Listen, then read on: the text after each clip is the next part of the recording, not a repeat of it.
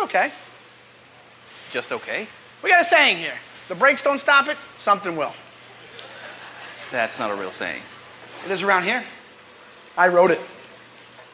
Just okay is not okay. Especially. Well, we have been chatting over the last few weeks about how ishing it just okay is not really okay. And we've been talking about the internals of our life with Christ, the externals, how we live out the daily things of our life, and how only being in part way isn't really what God asked of us at all. He wants us all the way.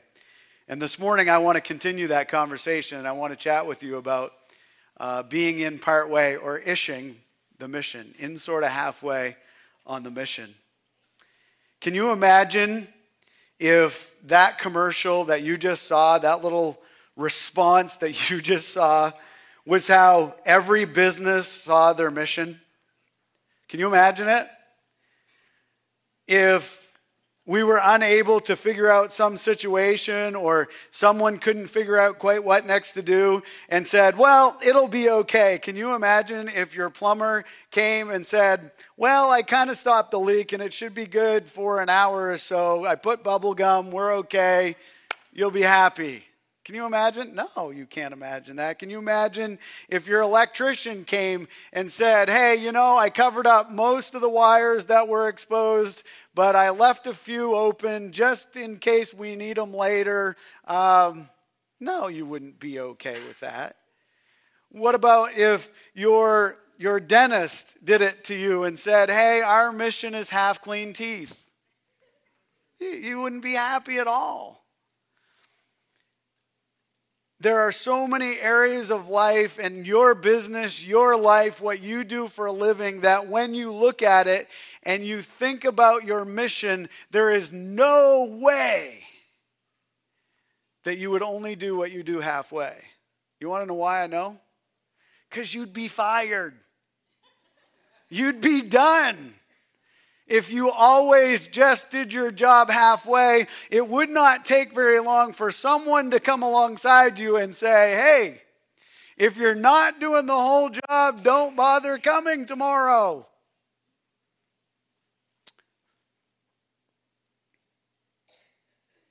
See, the problem with ishing the mission is that sooner or later, you don't just ish one part of it, you creep. And you ish more and more and more of it. It becomes watered down, and it becomes a question of what really matters or what doesn't matter, or what part I should do or what part I shouldn't do. And often in our lives, we get so wrapped up in what we're doing that we do the same things day in and day out, and we don't think anymore about the results of what we're doing, and we drift to the left or to the right. And the next thing we know, the mission that we started out on, the mission that we were passionate about, the mission that we were giving ourselves wholly and completely to, is no longer the mission at all. The mission is survival. The mission is making it through one more day. The mission is hiding.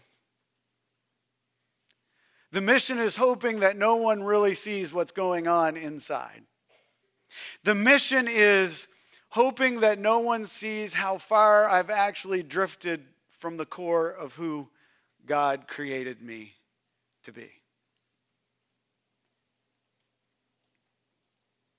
Not ishing the mission is not about being perfect. That's not what I want to talk about this morning. I want to talk about bringing my best to God, because that's what He's asked.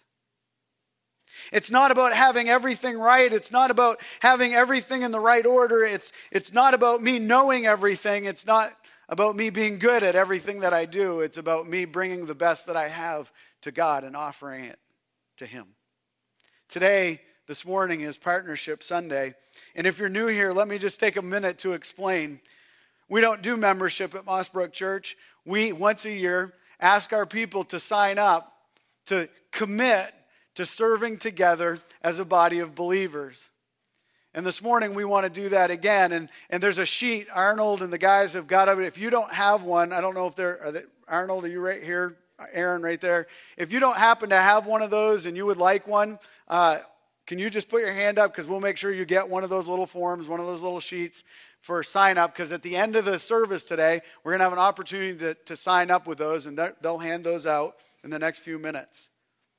But part of the way that we say we're in is we take the commitment to be together, to work together, to serve together, to fellowship together, to live life together as a body of believers, and we take the mission of what God asked us to do seriously. We want to serve God together. So the question then becomes, what is the mission? This is not something that we came up with on our own because we thought it would be really cool to do a partnership Sunday and have everybody sign up and see who's in together. It's not something that we came up with because we thought it would be neat to have a group of people who are on mission together, who are passionate about something, who enjoy working together. It's not something that we came up with because we thought it would be really cool to keep people busy, as if you're not already. No, this whole thing called the mission was started with Jesus Christ about 2,000 years ago. This carpenter who was born in Bethlehem, who came as a man but was actually the Son of God, was God himself, started something totally different and totally new called the church. It was a way that he could introduce the love of God to mankind. It was a physical way that he could live out God's love for those that he created. He came as a little baby, born in a manger, helpless, and lived as a man on this earth and walked through the same stuff that you walk through every day, but did it without sin. He faced everything that you face in life, he experienced and understands. And he walked that life in perfection so that he could go to a cross one day and give himself as a sacrifice for me and you.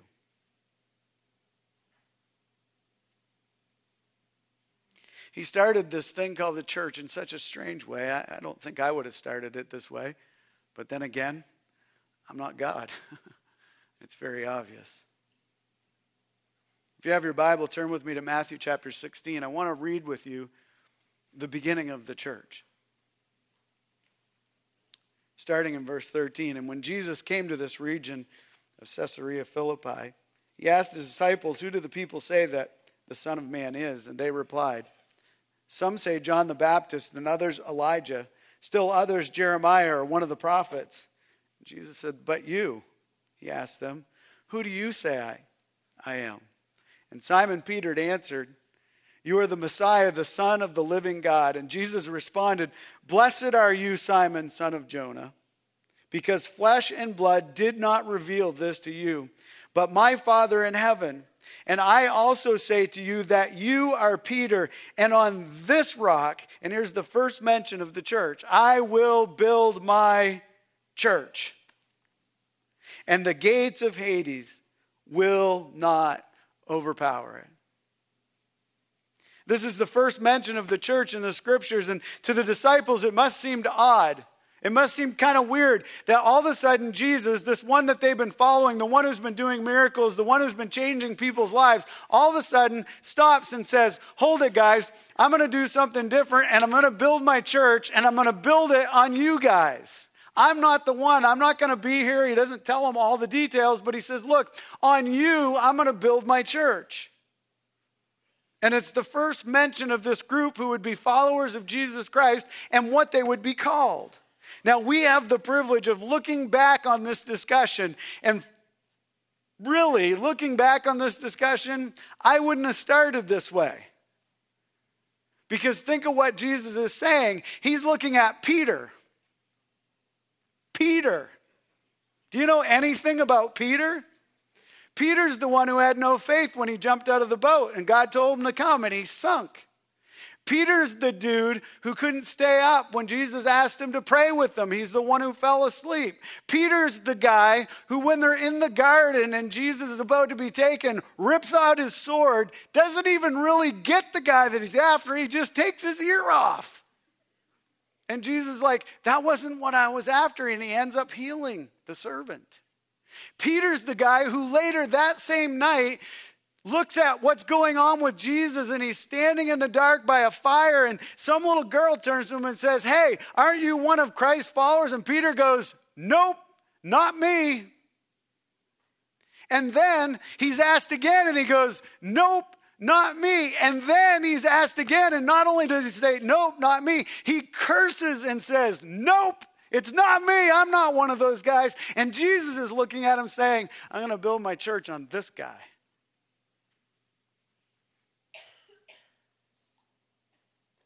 Hold it.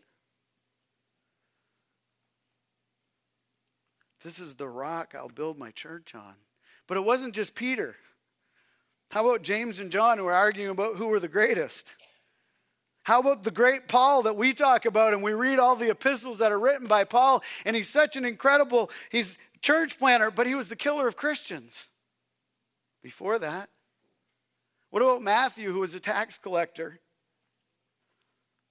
What about the man in John who was demon-possessed and was so demon-possessed that every time they wrapped him in chains or they tied him up or they tried to contain him, he broke them all and beat everybody up. And Jesus comes along to him and says, cleans him up and says to the demons to disappear. And that guy becomes the greatest witness in the region for the church. And he starts churches all over the place. He starts telling people about who Jesus is and what Jesus can do in his life. What about the lady by the well,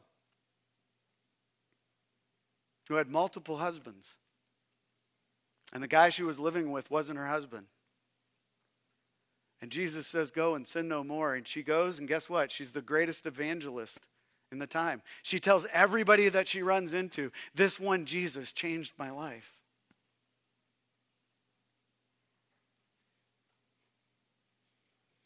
Doesn't seem like a great way to start a church, does it?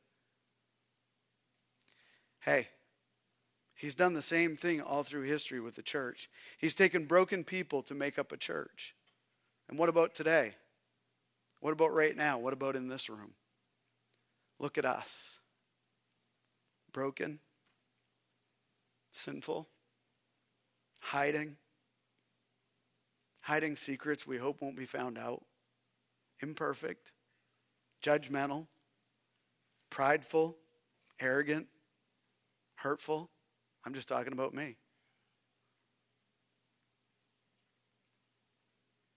He continues to take the broken and the used up and the hurt to build his church, because that's Jesus' way. Jesus came not for those who figured it out, not for those who had cleaned up, but for those who were broken. He never asked us to get it together to join his church. He only asks us to come broken, and he will get us together. He will put us right. Why? Because God was making a brand new entity. It was to be run by broken people who would help redeem broken people. So he took the messed up and the failure to build something amazing, to prove that it wasn't done by them, but by him. Then, this broken, ragtag group of people who had become the church gave themselves completely to the mission. They didn't ish it. They weren't in sort of halfway. They were all into the mission of what Jesus had asked them to do. And they gave themselves completely to the mission because of the radical change that God had made in them. Because they, the excluded, had become included. There was no ishing. They were all in. They started reaching out to people just like them. People on the fringes, the outsiders, those who needed care, those who were without hope. And because they took the mission of Jesus seriously, and they acted on what he asked of them, the church grew. And it became a moving force that changed the landscape of the world. Complete societies were changed and are still being changed today, 2,000 years later. When the gospel of Jesus Christ touches a heart and grabs a hold of the soul of mankind, they are redeemed and changed. They live life no longer like they used to.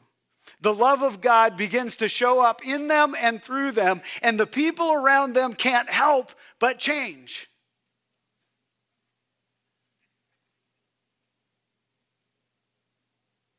So that is what Jesus offers to us when he said, I will build my church. I believe it was an offer to redeem me, to buy me back, to take what was broken in me, my relationship with God, the sin that I had that separated me from my heavenly Father, and to wipe that clean and make my relationship with him right. And then he chose to use me to offer that same hope to others. Notice it's not my job to build the church.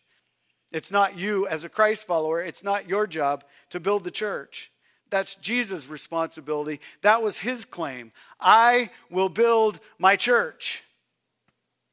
My job is to give away the hope that he brought to me.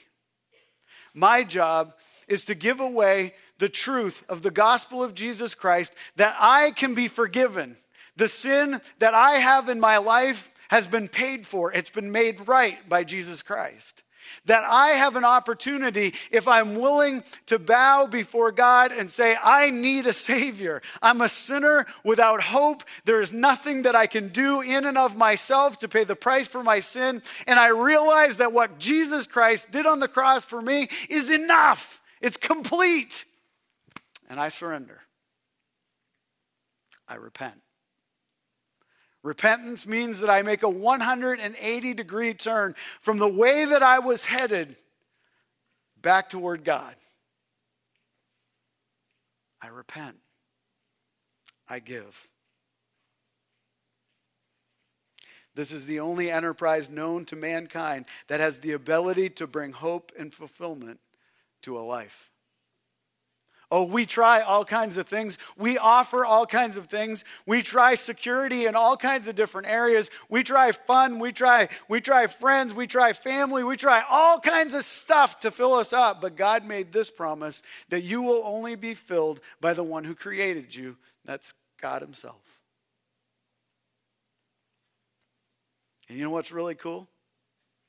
He's given me the opportunity to offer that to other people. If you're a Christ follower, he's given you the opportunity to offer that to other people. Jesus chooses the broken, messed up people who have little or a lot, who make mistakes and don't always get it right. And all he asks is that we don't ish it, that we're not just in sort of halfway. He doesn't ask us to clean up and come, nor does he ask us to figure out our lives and then come to him with something that's really cool. He just says, bring yourself. Bring all of you to me. Come to me. And I will take the little that you have to offer, and I will make it great. I think all the way through the New Testament of the times when Jesus was with his disciples and he just asked them, look, just show a little bit of faith. Remember the little guy with the loaves and the fishes? And the disciples are like, what are we going to do with these guys? And Jesus says, look, just give me a little. That's all I'm asking. Just a little bit that you have. Just bring that to me. He says, if you have the faith the size of a mustard seed, just bring that to me. Jesus is not looking for you to have something great. He knows us. He knows our hearts. He knows our abilities. All he is asking of you and me is that we give what we have. Just all of it. Open hand. Give what we have. his means of building this church and living out this mission, it's us. It's me. It's you. His ask of us is that we would go into the world and tell them of the change that he made in us, in me. He doesn't ask you to be eloquent. He doesn't ask you to have an incredible speech made. He doesn't ask you to know all the truths that are found in the Word of God and have it all memorized. He says this, look, just take what Jesus did in you and tell everybody else. They can't argue with the change he's made in your heart and your life.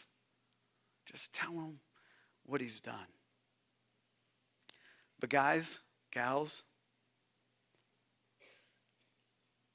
often this is where we ish it. We get changed. We accept Jesus Christ. I get relief. Woo! No more guilt. Yeah! I'm free! And then we start to forget who we are. A child of God. Because of what he did, nothing I did. And then we start setting limits on those who are acceptable and those who belong. And instead of remembering that all are welcome and all are invited and that the church is a hospital for those who are broken, Jesus said, I came as a doctor for the sick, not for those who think they have it all together, but for those who are broken and those who are sick. We forget that we needed somebody on mission to help us. And we become about our time and our stuff, and we hope that someone else will feel the call to tell others. And we don't bother anymore. Oh, it's a horrible place to forget where you were, where I was. It's a horrible place to forget the need that I had. It's a horrible place to forget that if someone hadn't shown or shared the gospel of Jesus Christ with me, where would I be today? And we ish it. God, I got the insurance plan. I'm good to go. I'll do my own thing for a while. So what if we were all on mission? What if there was no ishing it? What if we weren't worried about having it all figured out before we started? What if we were willing just to serve wherever we found a spot? What if we were all done ishing the mission? Well, this morning we have an opportunity to say that I'm all in with this group of ordinary people filling an extraordinary mission at Mossbrook Church. You have a covenant, a partnership that you've been given. And I want to walk through what the mission is. And I know it's a covenant, something to be taken seriously. But take a look at it. And maybe you've never signed one. Maybe you've never done that before. Maybe this is something that's totally new to you. I get it. And if you want to read it and you want to look at it and you want to pray through it so you understand it, that's fine. But can I ask you to commit to not ishing building the church of God? Not only being in halfway, not just kind of sort of putting your energy into it. Can I ask you to be all in? Giving everything that you have? The mission that we've made, the commitment that we've made as a church, as leaders of the church, is right in front of you. I want to go down through it quickly this morning so you understand what it is. This isn't from us. This is from Scripture. This is what Jesus calls his people, the church, Christ followers, to be and do. First, he calls us to the mission. I commit to being on mission of connecting with lost people with the goal of introducing them to Jesus. 1 Corinthians 9, Paul says that I am free in Christ to do whatever I want. And he goes on in that to say this, and I'm free to do whatever it takes to share the truth with people so that they could come to know Jesus Christ. It's the same attitude of Christ when he left heaven to bring you and me an opportunity to have a relationship with our Father. He didn't have to. He didn't have to leave glory to do that, but he chose to. Are you on the same mission? You may be a guest or a long-time attender. It doesn't matter if you're a Christ follower. The mission is giving out the gospel of Jesus Christ at whatever cost, whatever it takes, to make sure folks understand the hope and the opportunity they have at a life in eternity with God. Teamwork. I commit to being part of the team and giving my possessions, abilities, and person and finances to the church, to the work of God. Yes, you heard this right. Christ asked us to give him our possessions, our ability, my person, which is my time, and our money. Everything I have as a Christ follower is his. He wants the best of my possessions, not the leftovers. He wants the best of my abilities, not my leftovers.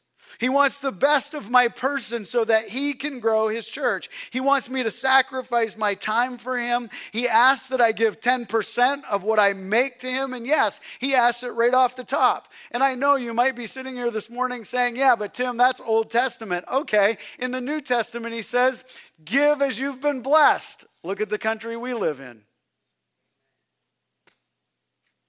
And we are asking that you would do the same. He calls for the first fruits, not what's left over. I'm only asking you to commit in the same way that Christ has asked us to commit.